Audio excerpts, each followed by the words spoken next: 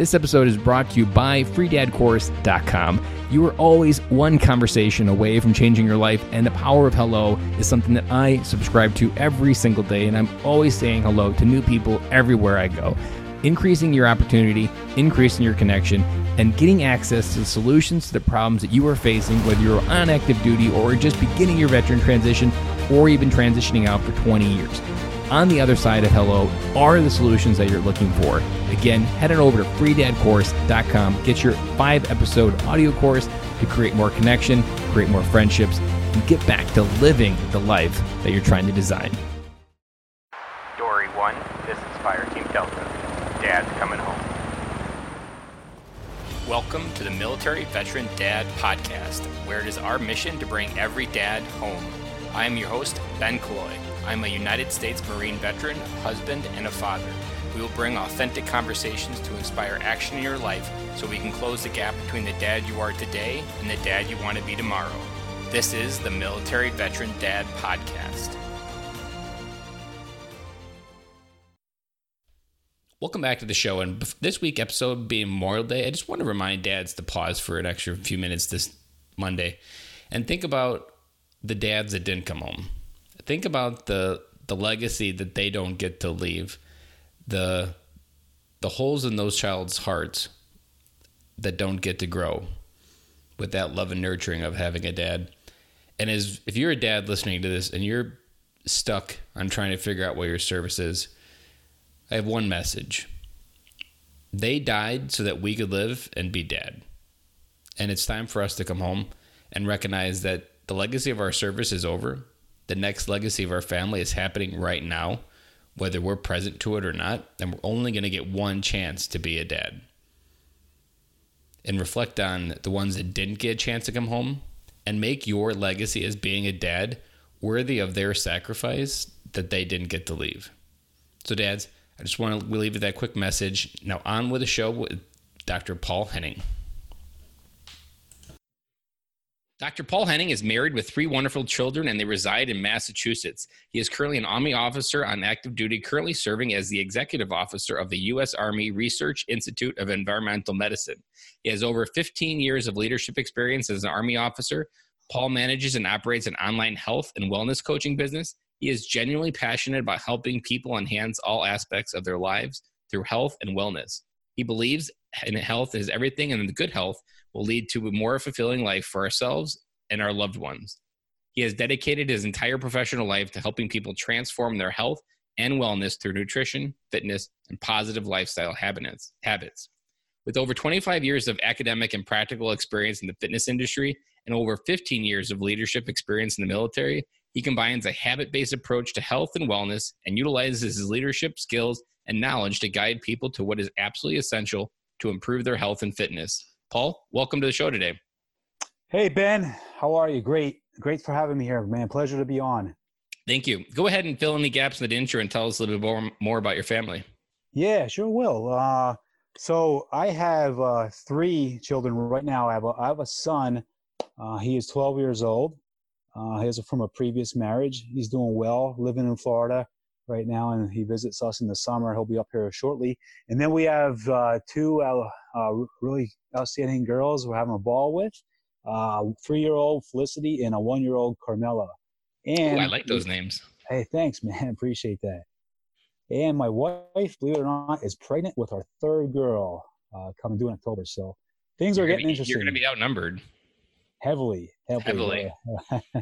Yeah, so it's going great. Against you. Yes, indeed. Yeah, so my wife is, from her family is right here in Massachusetts, where we're currently stationed right now.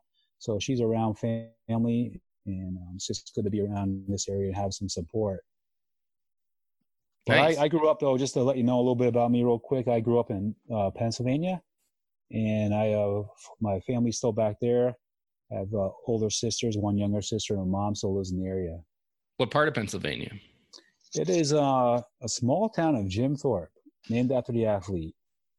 It's in the Poconos, settled in the Pocono Mountains of Pennsylvania, a little bit, about 45 minutes from Allentown. There's probably a lot of people that heard of that. And Wilkes-Barre, Scranton, I was about 30 minutes south of that. I stayed at a hotel in Poconos on the way home from a work trip when a hurricane hit Connecticut back in 2010. I was there for some generator work, and Okay. we, as far as we could get, was Connecticut and the Poconos the first day. Okay. And that's where we ended up staying. That's Yeah. about as all I know. I've never been back. I never really even knew it existed until I drove through it, and I was like, oh, that bad of a place.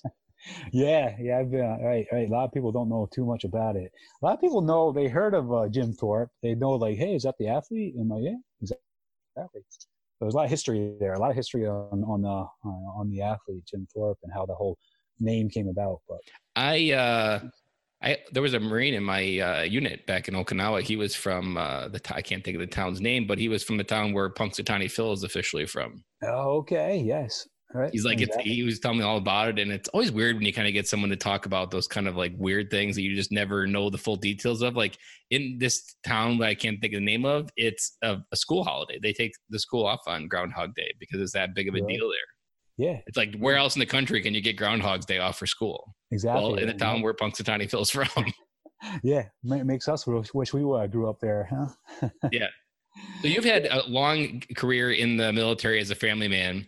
When you hear the words "come home," what do those words to me mean to you? And you can pick any time of life where you think it meant something different, or even tell us a different story about what those words. But when you hear those two words, what first comes to your mind?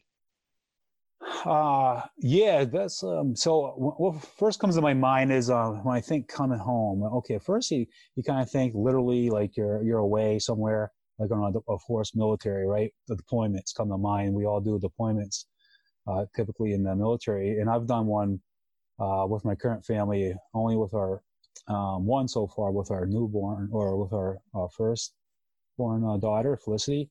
I did a tour in Iraq. So, coming home in that sense it just meant, I finally get to come home and be where I'm meant to be. And that's with my family, and just be able to support them and be there with them.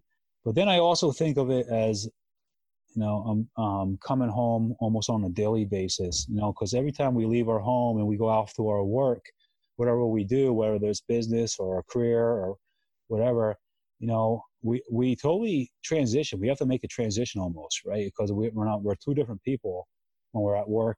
Well, at home, we have to act a little differently. Mm-hmm. And I mean, every day when I leave my work and I'm on my way home, it's something I look forward to so much. And I think of coming home as like walking in that door and having my wife there and my little girls, and just having that bonding moment and just, enjoying the rest of the evening. So that's kind of like, I look at it two different ways like that, but it just means, in a nutshell, means is just coming home is being where I think it is an incredible place for a daddy and father to be. And that's with his family. If you could take us back to that deployment you mentioned for Iraq and you came home, I've talked to a couple people on the podcast that when you come home, there's like, did you have a coming home ceremony, I'd imagine, where you have the big hugs and everybody, the videos and all the stuff you see on TV and stuff? Yeah. So the most recent one I did not. And there's a little reason why. So the other two, though, before that I did, yes. There was a big ceremony. I was with the 1st Cavalry Division, and there's a big like parade and escort by the police and all that. So, but this last one was more of a, as in a different kind of mission. So it was more of a covert kind of thing. And I came home, but my wife was there. You never left? Well, it was like more of as an intelligence assignment. So it wasn't a big thing like when I came home and everybody was there, like it was when I was at the Fort Hood assignment. My wife was there, and that was good enough for me, man. My wife and Felicity was only like a year old when I came home. I actually, 6 days before she turned 1, I made it home, which was awesome. So just having them there, and with a sign, they had a sign up, and that was everything to me. I love watching those videos because you can cut the tension with the knife prior to that scene. Yeah. And once they see each other, it's just like this instant relief. You can see the physical emotion inside each of them go away. And we've talked a couple times in the podcast that the next 3 months is almost like dating when you're dating your spouse, where it's like the honeymoon phase. Like you're just so glad to be home. The memories, it's almost easy to be home. But then after that 3 months, you're trying to almost find your place in the home again. Like the newness is off. You're back into a routine. there isn't maybe the excitement that your wife had for those first 3 months that you were gone. Did you experience like that, or did you have anything relatable in the after the honeymoon phase of coming home? I think, I mean, yes, I think you're pretty. I was only gone 4 months on this one, so it wasn't a long time, Mm-hmm. but it was long enough. I mean, my wife was, she had her hands full with the first or one baby at the time, and but yes, I think what happens there, and I remember my other appointments getting, you go through the post deployment reintegration training, if you will. Mm-hmm. And one of it was like done by the chaplains, and was like reintegrating with your spouse. So what happens is, of course, you know this too, is that when we're away, our spouses, our wives, or whatever, and they get used to a routine, the way they do things. They learn to live without you. Exactly, that's what happens. They have to. They And create systems and processes that doesn't require you to be there. yes, exactly what happens. And they just learn to do it without us, because that's just the way it is. That's the way they have to survive, and our hats off to them. But yeah, so what happens is when we come home, there's sometimes a little that creates tension. It didn't for me, honestly, but I've seen others where it's hard sometimes to reintegrate. So, but yeah, I experienced that honeymoon when I came back with my wife, and then of course, after a few months, you kind of get back into daily rhythms, and like you said, it kind of wears off. But it was great, man. It was just so awesome to be back, and just being away, it makes that heart grow fonder, right? And then just when I came back, it was I don't know, coming on that airplane back from Iraq is the most incredible thing ever. I just never forget, like, just how good it feels when you know you're coming home. Mm-hmm.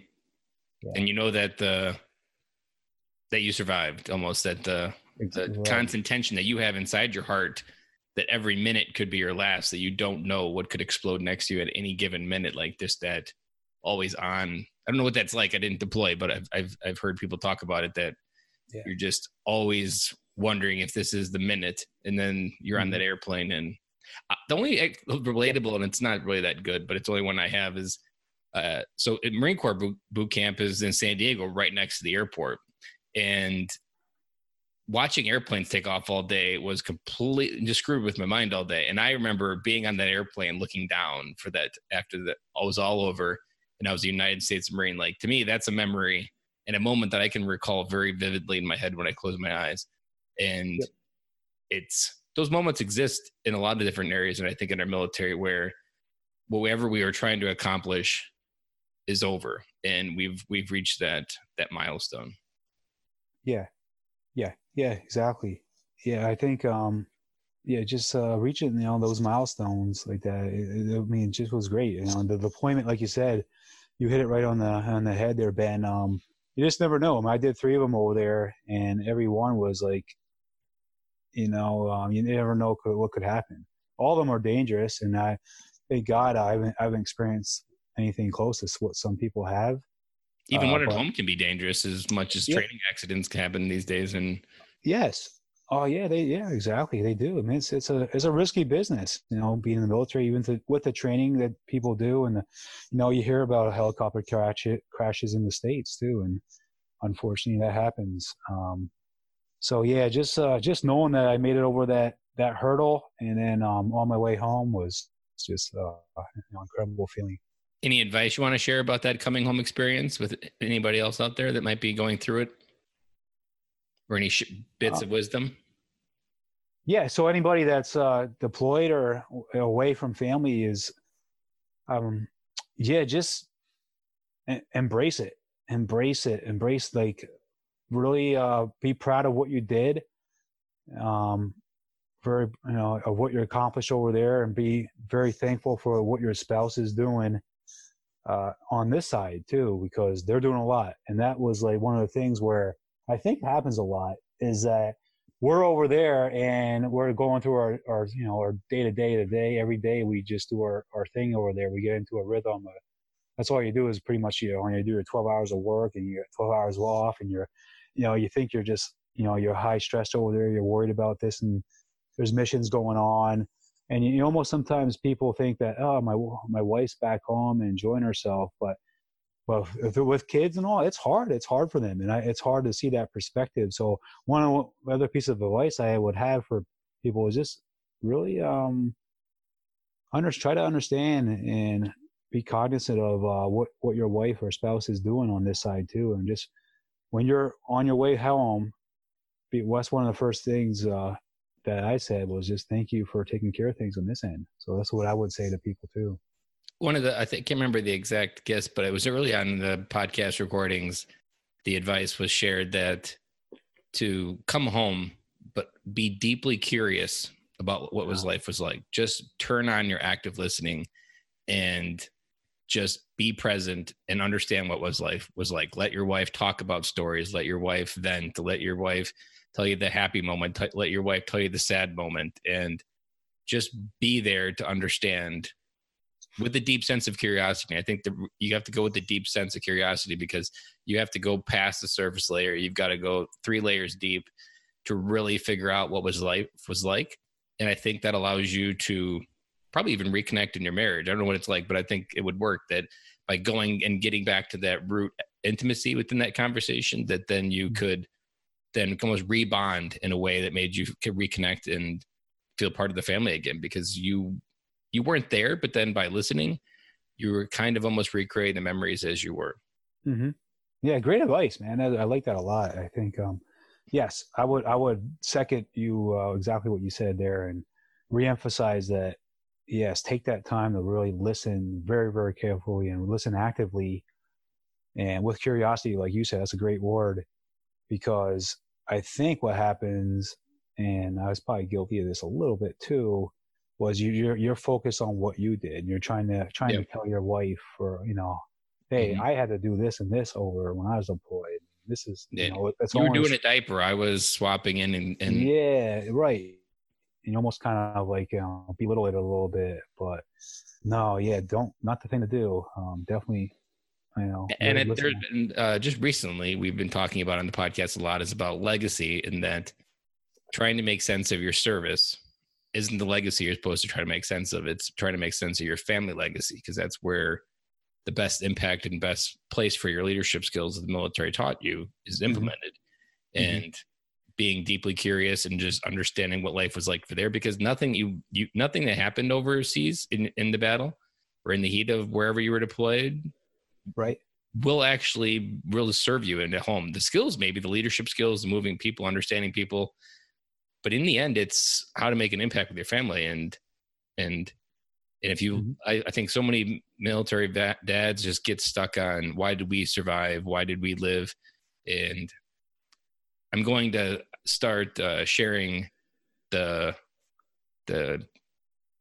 military members that DOD releases that died in the battles every week.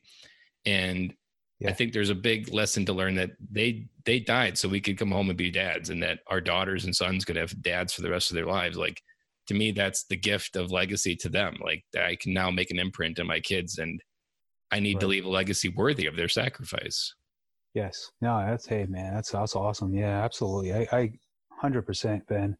That is crucial. It all comes down at the end. It's like our family's there. Our family's going to be with us long after the military.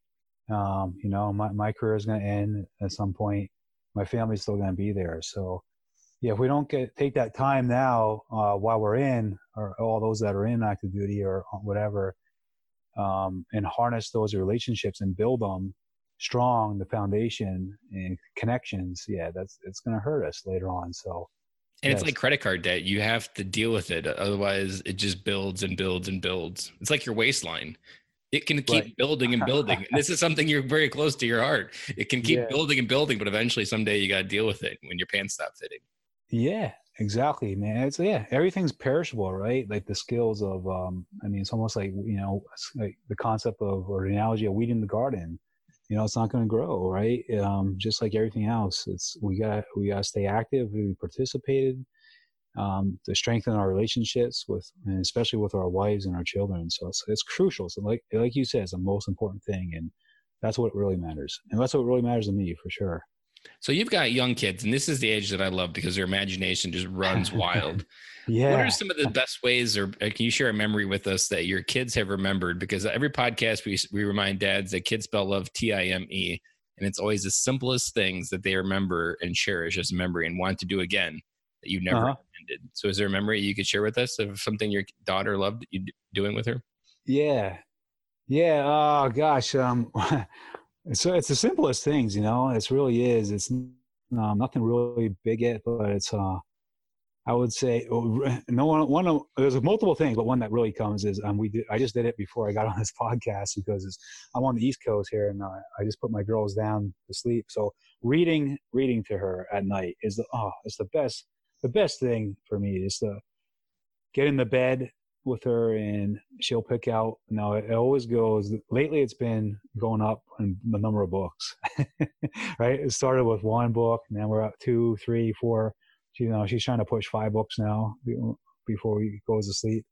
So it's awesome. But that time, she loves it. Like she just said, "Can we read?" When she's brushing her teeth, she'll be like, "Can we read?" And I just love it that she just remembers that time. And so that's one of the things I just love that she remembers. Do you read with the girls together, or do you read with them by themselves? So I do it together like during the daytime, but at night the other one's still in the crib right now, and we usually just still give a little bottle to her and put her down. But eventually, I'm sure it's gonna be both of them before bed. I went the other way, so I started reading. We used to sit just down in one of the bedrooms and read all together, and it was always just this freaking nightmare of fighting and turning the page and sitting in Daddy's lap. Yeah. And just a few weeks ago, I switched to one-on-one time with them, and that was a game changer. So my youngest is almost 3, so they're all like at an age where they can all enjoy a book. My youngest picks the same silly books every time. It's so annoying.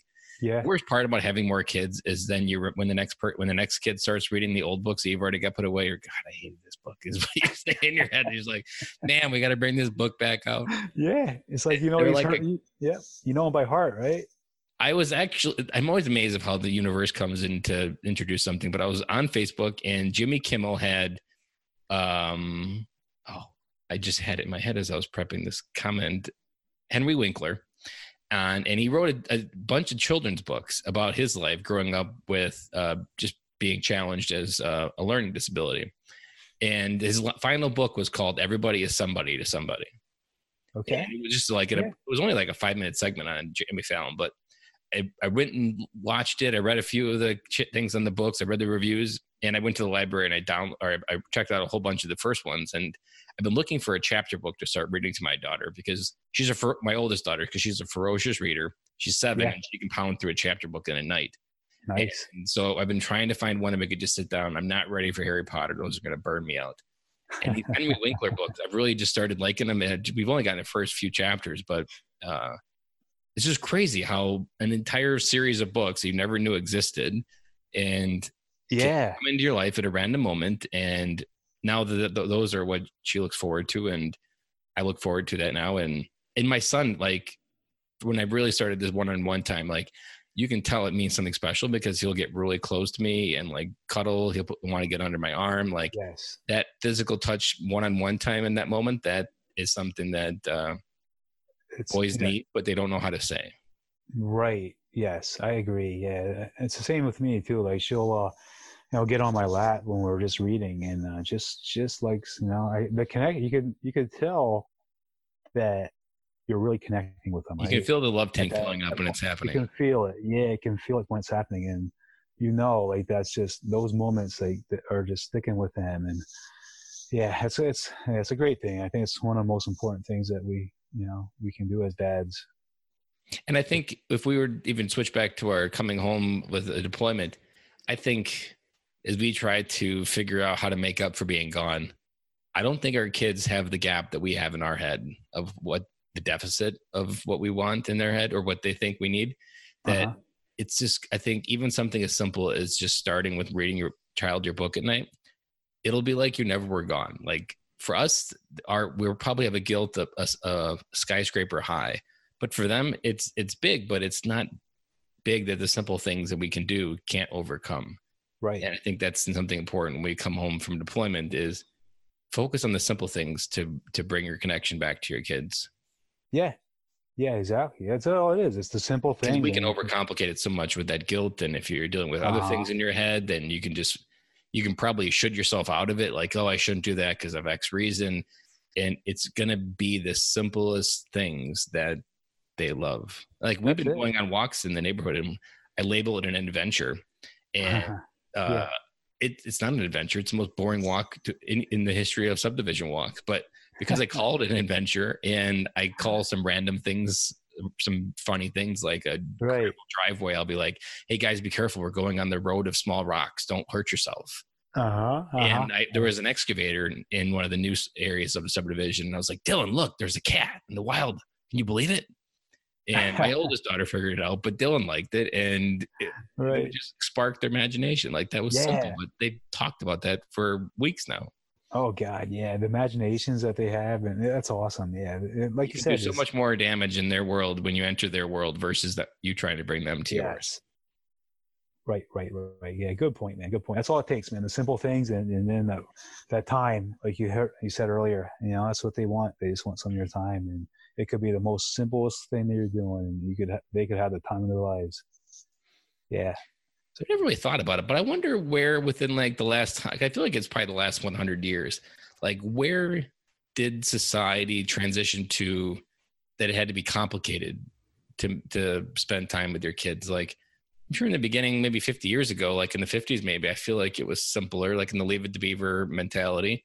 But at some point, I don't know if it's because we got more focused on things. It probably was connected with things and materialism that those are, I've often thought in my life of growing up that how has the connection of buying something to the idea of making yourself happy served me, and then trying to undo some of that and teach my kids to be happy without having to buy something, which is probably why we overcomplicate it, because we think we need to buy something to connect to happiness when it really, at the core, that's not how our mind works. It's just how society in America and consumerism has programmed to think it works. Yes, I think that's exactly right. I think that's just a kind of like a spiral effect with things in this day and age is the, trying to buy love almost, even with our kids. And, I know a lot of their dads and not military, but they just struggle with, just the connection part, because some of them just work all the time and they just think they could buy, their kids something, and then that takes care of it. Mm-hmm. But what do you think about that? Well, I guess, what do you think about that whole struggle of, I know what I think about it too, but I'm just like opening this up and getting your perspective of, and it comes down to consumerism and wanting more materialism, but the whole thing of just like trying to buy your kids gifts and thinking like that's enough. You don't have to really spend so much time with them. You could work and I think it's you first have to take the perspective of how that choice is playing out says more about you or your lack of something than it does anything about the kids. Mm-hmm. And that until you're ready to focus on the inside work of recognizing like what was I missing early in my life, in my childhood, that this is trying to fulfill. Like, am I living vicariously through my kids is always something I feel like a trap that parents get sucked into. Right. But at the end of the day, I think as people, especially as I think Americans, we follow patterns. We unfortunately keep up with the Joneses. And consumerism and capitalism are wonderful things, but the downside is they require you to stay in patterns, and patterns from our childhood, patterns from how we connect those memories, especially a powerful memory. And I've been really focused on, especially with that word adventure, that trying to interrupt the patterns, that so much of what we really seek in life isn't the things, the next house, the next car. It's really just to experience that we're alive. And sometimes that can be just connecting with your kids. Sometimes it can be going for a walk in the woods with your kids, but just getting outside the patterns. Like, do you experience the weekends and come home and just, okay, we got to work on the grocery list. Okay, we got to figure out the Target run. we got to figure out laundry. We got to figure out breakfast. Oh, it's the end of the weekend. Yeah. And like, if you don't really pause it to make intentional investments to get outside those patterns, I feel like the more you stay in the patterns, like the more I know I feel like horrible. I just feel just sorry for myself almost because Yeah. I'm not alive. I'm not doing things that I'm proud of. And I'm not, especially once you get a taste for experiences. I feel like in the military, we all have a taste for experience. We've all done things that very few people in the entire world have done. And we want that adventure. We want that. There's a book that was just mentioned, Wild at Heart by John Eldridge last week on the podcast. And that book talks about that there's a burning fire inside of all men to have adventure. And adventure can be a big word, but to kids, it can be a very little word. Like I said, it can just be something as simple as a walk, but just getting outside the patterns. And there's something that I didn't really get a chance, but the Marine Corps is the first chance I had to was I'm a big believer you got to get outside of your life in order to figure out how to live your life. And you got to get outside the patterns to get outside your life. And you got to do things you've never done. And there's for my weight loss journey that I started a gym habit last year. The question that really got me there was if I want a result I've never had, that I need to do something I've never done. And I've applied that question a lot to just what I want to do each weekend. What do I want to do this summer? This is going to be scary. I don't want to scare you too much, but like when you say the words, you only have 18 summers with your kids. It's a very small number. And how many people actually slow down to intentionally make those 18 summers count?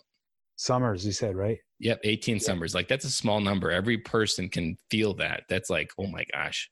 Yeah. It's like right around the corner. Right. Especially if you're at like 10 and you're like, oh my gosh, we only got 10 summers left and they're out of our house. We better get outside these patterns because eventually those 18 will be gone. And you're like, what happened? Right. Yeah, you're right, man. It's a tough pill to swallow, right? But it is so. But I think it starts with yourself. You really got to figure out. You got to do the inner work on that question to really figure out what voids that happiness is trying to fill. Mm-hmm. Yeah. Yeah. What problems are you trying to solve temporarily with some type of materialism? Mm-hmm. Right. Right. And it is always the thing that wanting more and trying to keep up with the Joneses. That's a huge thing, and you get into those patterns of. Just, I don't know, some people want to work a second job or do this so they could buy this and buy this. But like you said, our kids don't care about that. They just care about that time. And, we could lose it. It just goes by. Time's not going to stop for us. Every adult who's ever told me that you better pay attention, these times go fast, I'm positive that's just them covering up to say that they weren't there. Yeah. Yeah. They don't want to admit it. That's me. They're trying to warn me, but that's them admitting I wasn't there. I wasn't there. Yeah. True. Yeah. I'm sure it is. But yep. I think it could definitely get the best of us though, as adults. And I think it has. I mean, it could, of course, I'm sure there's a lot of dads out there are struggling with this right now. So it's a huge topic and something I hope that anybody's listening to that really, really, really that is struggling with this, that just reflect on this and just think about what Ben just said there and take those points to heart. And I think about them almost every week now, especially as summer gets close. Like I'm really trying to make sure that the summer is good. And I don't know how I'm going to pull it off, but I would love to get my kids to India at some point before they leave the house, because every person I work for an international company, so I know quite a few people that have been to India, and they all say like people there have absolutely nothing, but all of them have a smile on their face. Yes. Right. And so I don't know what lesson or how that lesson will be learned, but that perspective and that depth to life, I think is super important. And I would love to try to give that experience to my kids, that learning how to live with nothing and observing how people are happy. Mm-hmm.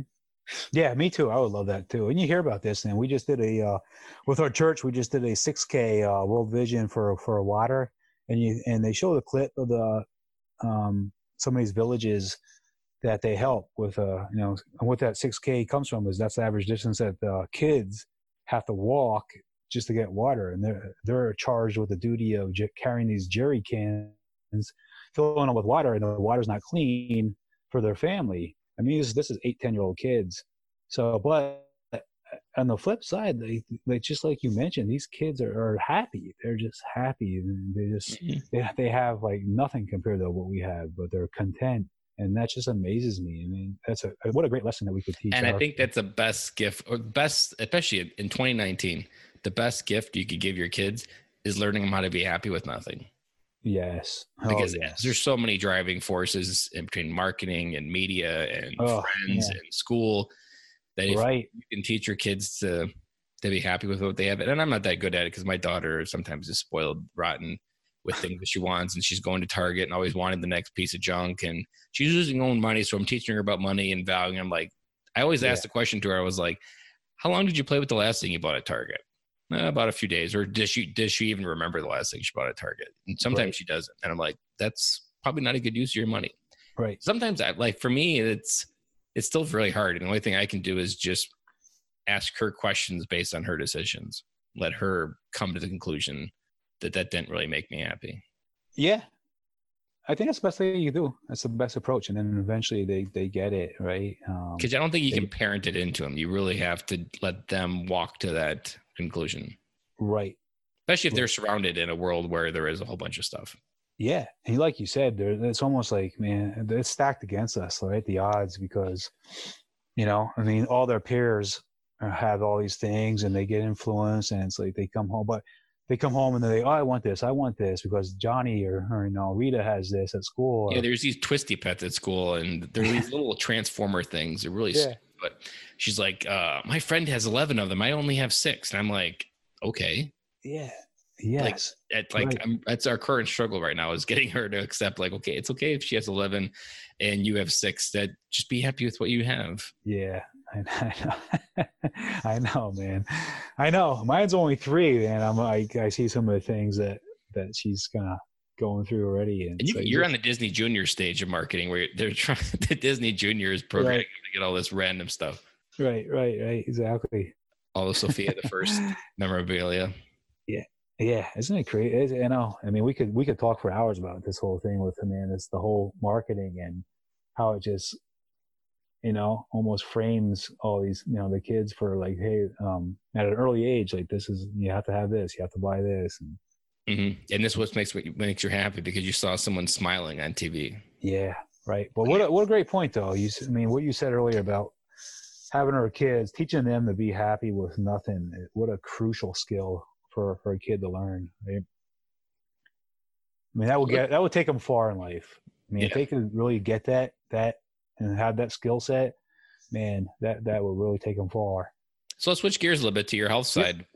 I feel like everybody in the health has some origin story of why they chose it, or either a family member or just a point in their life where that became the road they started walking. What's your origin story in your health side?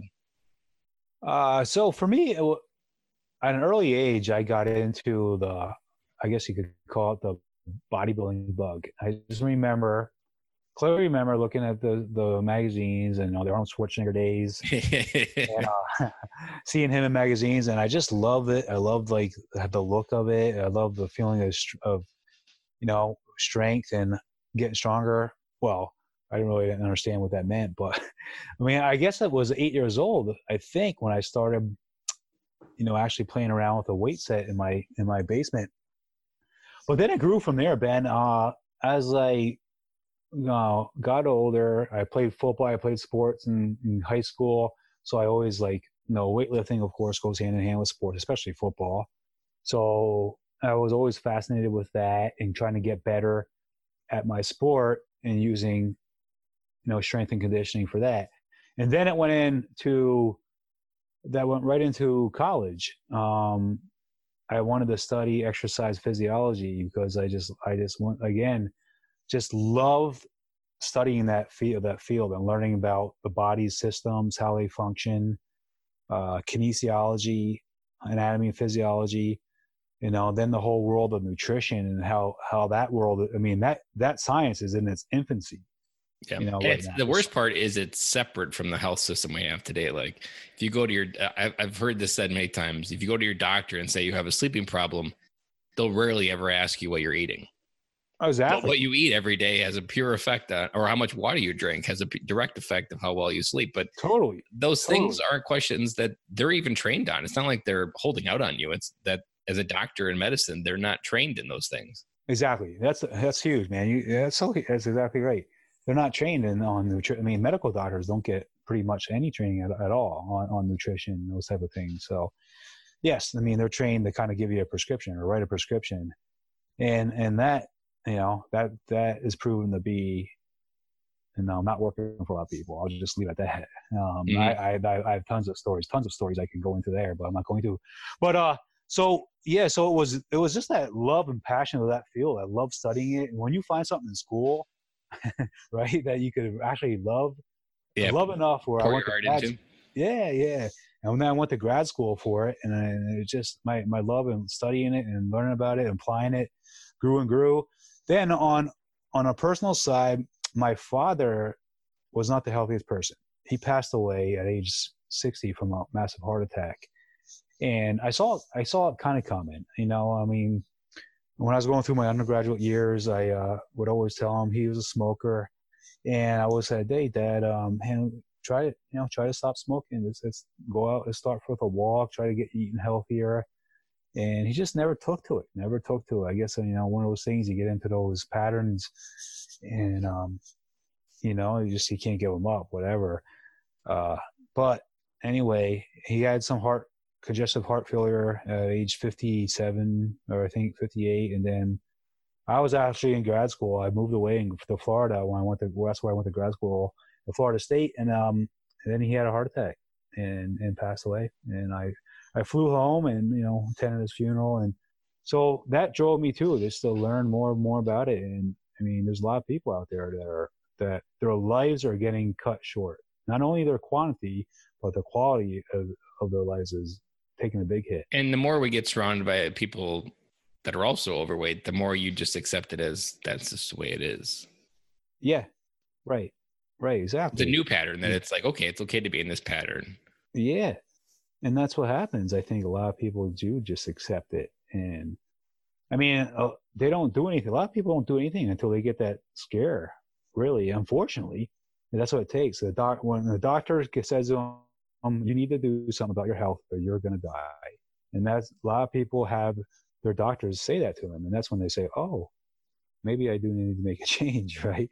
And I believe in preventative medicine, right? Kind of in that word, the nutrition and the exercise comes into play. That's all preventative, like prevent diseases from happening, not let wait till disease happens and try to treat it with medicine and treat it with pharmaceutical.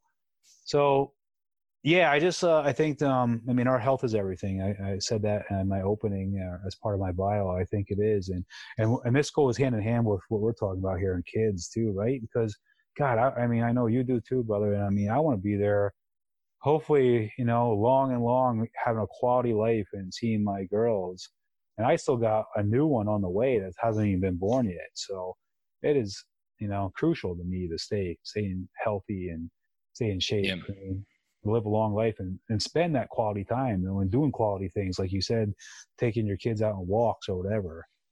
Yeah, you're gonna be 6'2" when she's going to high school prom. You got to be. Oh man, is that right? Oh. Yeah, man, you're right, man. And when she brings that boyfriend home, you got to look like you're not just that old dad that can't beat him up. Yeah, man, I can't come out like all bent over and be like, and or on a wheelchair already. Yeah, no, I know, man. So hopefully, it's so important. And for me, I'm just going to keep doing what I've been doing for years now. It's a part of my life. It's built into my daily rhythms. And I framed it a while back, and it touches on what you talked about when you lost your dad, that my grandmother had emphysema and was a smoker early in life. She stopped late. I don't remember when she stopped. She wasn't smoking when I can remember, but she was always on oxygen, and when she was dying, she was like, it was a struggling death because she couldn't breathe. Mm-hmm. And that emotion that caused me, I was like, I'm never going to cause anybody in my life that pain. So I've never even tried smoking. And as much as the military is a smoking organization of smoke 'em if you got them, never tried it. Especially in deployment, that's where it's really dangerously close to being tried. But it was never even something I fathomed because I wasn't willing to ever risk putting my family in pain. And weight's a hard one because there's so much emotion connected to weight. And even for me, it's been a problem as well. But framing it for that I have no right to take away the years from my kids as me as grandma and grandpa, and me and my wife and grandma and grandpa. Like for me to make a choice now that will affect me not being around when they have grandkids or when they're in college or when they're just young adults and they need, like, I'm making choices now that are going to rob from that time then. Yeah. I don't have any right to take that away from them. It's not, I mean, I have a right because of my life, but at the same time, I am not giving myself permission to inflict that pain of not being there for those moments. Yeah. Because the risk is too high. We have to play the long game almost when you frame it this way, that it's about the end game and what time are you robbing? But every time I see a smoker, I hate being so judgmental, but I've often just think, I'm like, they're not going to be around for the grandkids. They're not going to be around for those hugs. And I loved the relationship I had with my grandmother. She was my first best friend. She was at the end of our driveway, and I wouldn't be here to feel it, but to know that I took that moment, that experience away from my grandkids, I don't know, that it eats me up inside just thinking about it as I talk about it just now. Right. Yeah, no, man, you're right. You're right, Ben. Exactly. It's such an important point. And, I think a lot of people just don't think of it like that way. And until it gets too late, unfortunately. You got to play the legacy game, where what legacy and how long do you want to impact your legacy? Yes. You say you can impact it for another 10 years and then it's over, or you can add another 10 on to that, or another 10, or you can just, and eventually you get to the point where you're not crafting the legacy, you're being the cheerleader for it. Like if they go out there to make their dent in the world, like then you get to be there to observe it and to see all those little seeds that you planted for so many years of reading those stupid books at night. And you're not going to get to see the end game. I think that's the best part of I know, right? Especially if you work on the legacy point of view. Like if you really invest in trying to create the best adults you can with your kids, I think standing on the sidelines and watching them go do great things, I think is one of that's awesome. Yeah. The best views you can have in life later in life. It really is, man. There's not be anything better than to enjoy like all the fruits of your labor, so to speak. Right.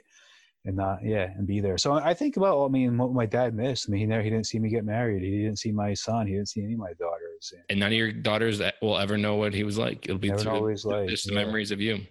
Exactly, man. So, it's crucial. It's just like you said, I want to see my girls go through all that stuff. And, there's a lot of pieces of advice I will seek my dad's input for after he, but as I was only 25 when he passed. So, I was still young, but he wasn't there anymore to give those advice, pieces of advice to me. So, it's so important to invest into ourselves and that respect, so we can give more quality to our kids and to our grandkids down the road. So I grew up on a farm, and my dad's dad. So my grandma and grandpa moved to the end of our driveway. My dad moved into the house where he was raised, and so my grandpa came up every day to do chores every day. Okay. And he was a smoker earlier in life. Smoked. I never knew at that point, but I've heard he was a smoker. He stopped eventually. But when my dad was 34, and I want to say I was like 3, he had a heart attack in the milk house one morning. And that was it. He was gone. He died maybe like 25 minutes later at the hospital. Wow. So I only have a few memories left. And I still not even sure how my dad has, because he's always kind of like that rock hard type guy that doesn't show a lot of emotion. Yes. Like how he walked through that. And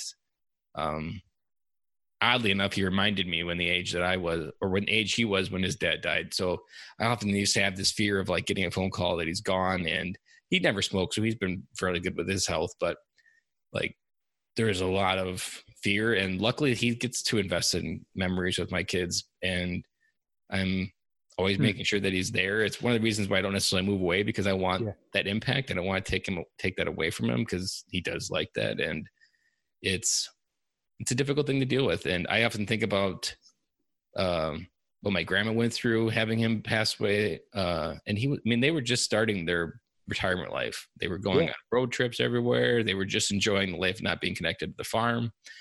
Right. And I'll never forget, I didn't know about this right away until my grandma died in 2013, I think, that someone made the comment that she had said that, so my grandpa died that morning, And one of the first things she did that day was she put a ham in the oven because she's like, there's gonna be a lot of people over. We better start worrying about how to feed them.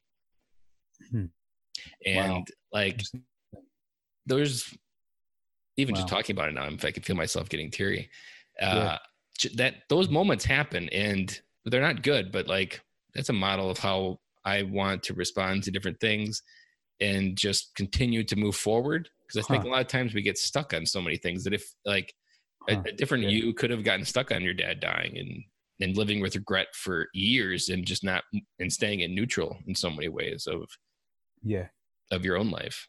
Yeah. Maybe if you didn't have your health under control, like, and you were just like your dad, that I can imagine would paralyze you from taking it somewhere.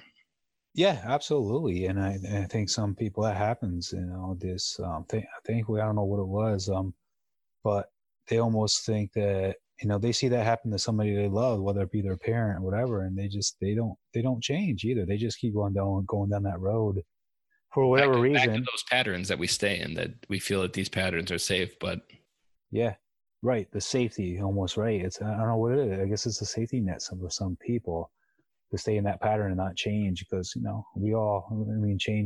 change is scary sometimes for people, but not for me though. I mean, that was a big thing for me, and there was that moment when he passed too, and I just wanted to see how much I could help people out, not ever come down to that, and so they can live a more fruitful life. Mm-hmm. I've heard, and like the best mindset that I have with being a coach and leadership is the game of monkeys. Always have one hand up and always have one hand down. So a lot of what you're doing, Paul, is always keeping your hand down to make sure that other dads don't fall into that pit that lead to that road that your dad ended up at. Yeah, it's a good analogy. I like that a lot. Yeah, and absolutely. Just not on the health side. Not only on the health side is where I like to help. I mean, that's the mechanics of getting healthy is one thing for sure. Then that's just a matter of executing, the day-to-day things. But then it's what it is a lot. And one of the things I'm working on now to be better at coaching is the whole mindset part of it. What's stopping people from executing those mechanics, right? Whether it be whatever, how they managing their time, is it fear? Is it mine was whatever? Fear. Like I had tried working out in the Marine Corps, and so it's the biggest fitness club in the world, and I never felt like I could get fit by the Marine Corps standards. Never PFT, and so that fear of failure, of like that not being good enough at that moment, paralyzed me for over 15 years. Jeez, and it really just took getting a coach to hold my hand almost, and essentially he told me the exercises to do, and I pretty much walked that road and just had to show up. And that allowed me to kind of work through it on a step-by-step basis, but not take the whole thing under my control. I just had to show up, do the exercises, and go home. And it's crazy when you talk about the mindset. Like there was two colloisms that I repeat often to myself. And the first one was I think it was like the first day or two, I was thinking I needed to ask myself a question that I was never asking. What's one thing I can do every day that will change every tomorrow? Mm-hmm. And when I asked this question, I was like, oh my gosh, it's the gym. And I've done it so I go at 5 a.m. and I've done it by 5:45 before anybody else has come into my life. Nobody from work can take that away from me. Nobody anywhere else in my life can take away that one thing I've already done to change every tomorrow in the future. And then I kind of coined a term of making daily deposits in the bank of tomorrow, because I make those deposits before anybody else has a chance of withdrawal. Right. And so it's that little bit of, it's like taking a direct deposit out of your paycheck before anybody else can come get it. Yeah. You've already made sure you've saved for yourself. And the other parts that I realized is when it was for me, going to the gym was more about just proving to myself that I could do something and grow. I just consistently kill limiting beliefs. I remember doing dumbbells, and it was in the early days. I'm lifting one up and I was like, I felt like that was heavier last time. And then I created a quiz and I was like, what was hard today will be easy tomorrow. And it's really, you just learned that doing repetition and stretching limiting beliefs and proving that oh, I just need to show up and take some simple actions every day and I'll slowly get better. Wow, what a concept I can apply to every area of my life. Yeah. So I Yeah. find going to the gym is more about doing life than it is about building muscle. Building muscle is almost a side effect for me. Exactly, man. No, that's it is right. You're right, and the effect it has on other parts of your life from having that commitment is huge. And hey, hats off to you, man. 5 a.m. in the morning, that's awesome. I'm the same type of person. I get my thing done first thing in the morning. It's the priority.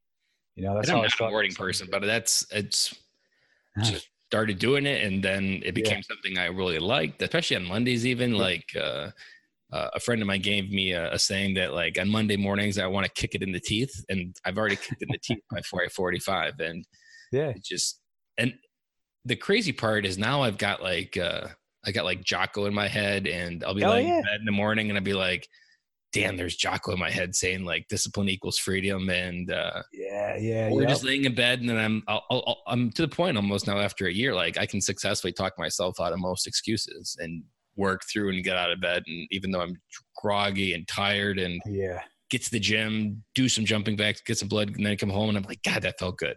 Yeah. You feel so accomplished, right? And then just continuing to do that. Another colloism is limiting beliefs are like rubber bands. You just need to keep stretching them and they'll eventually break.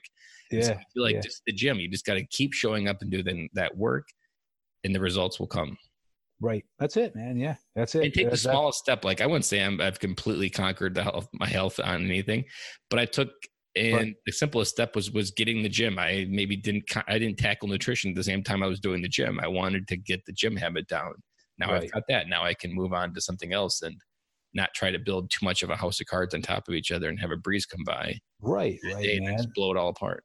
That is exactly right, man. That's the whole philosophy and concept that I coach people too. That is the habit building, the habit stacking, if you will.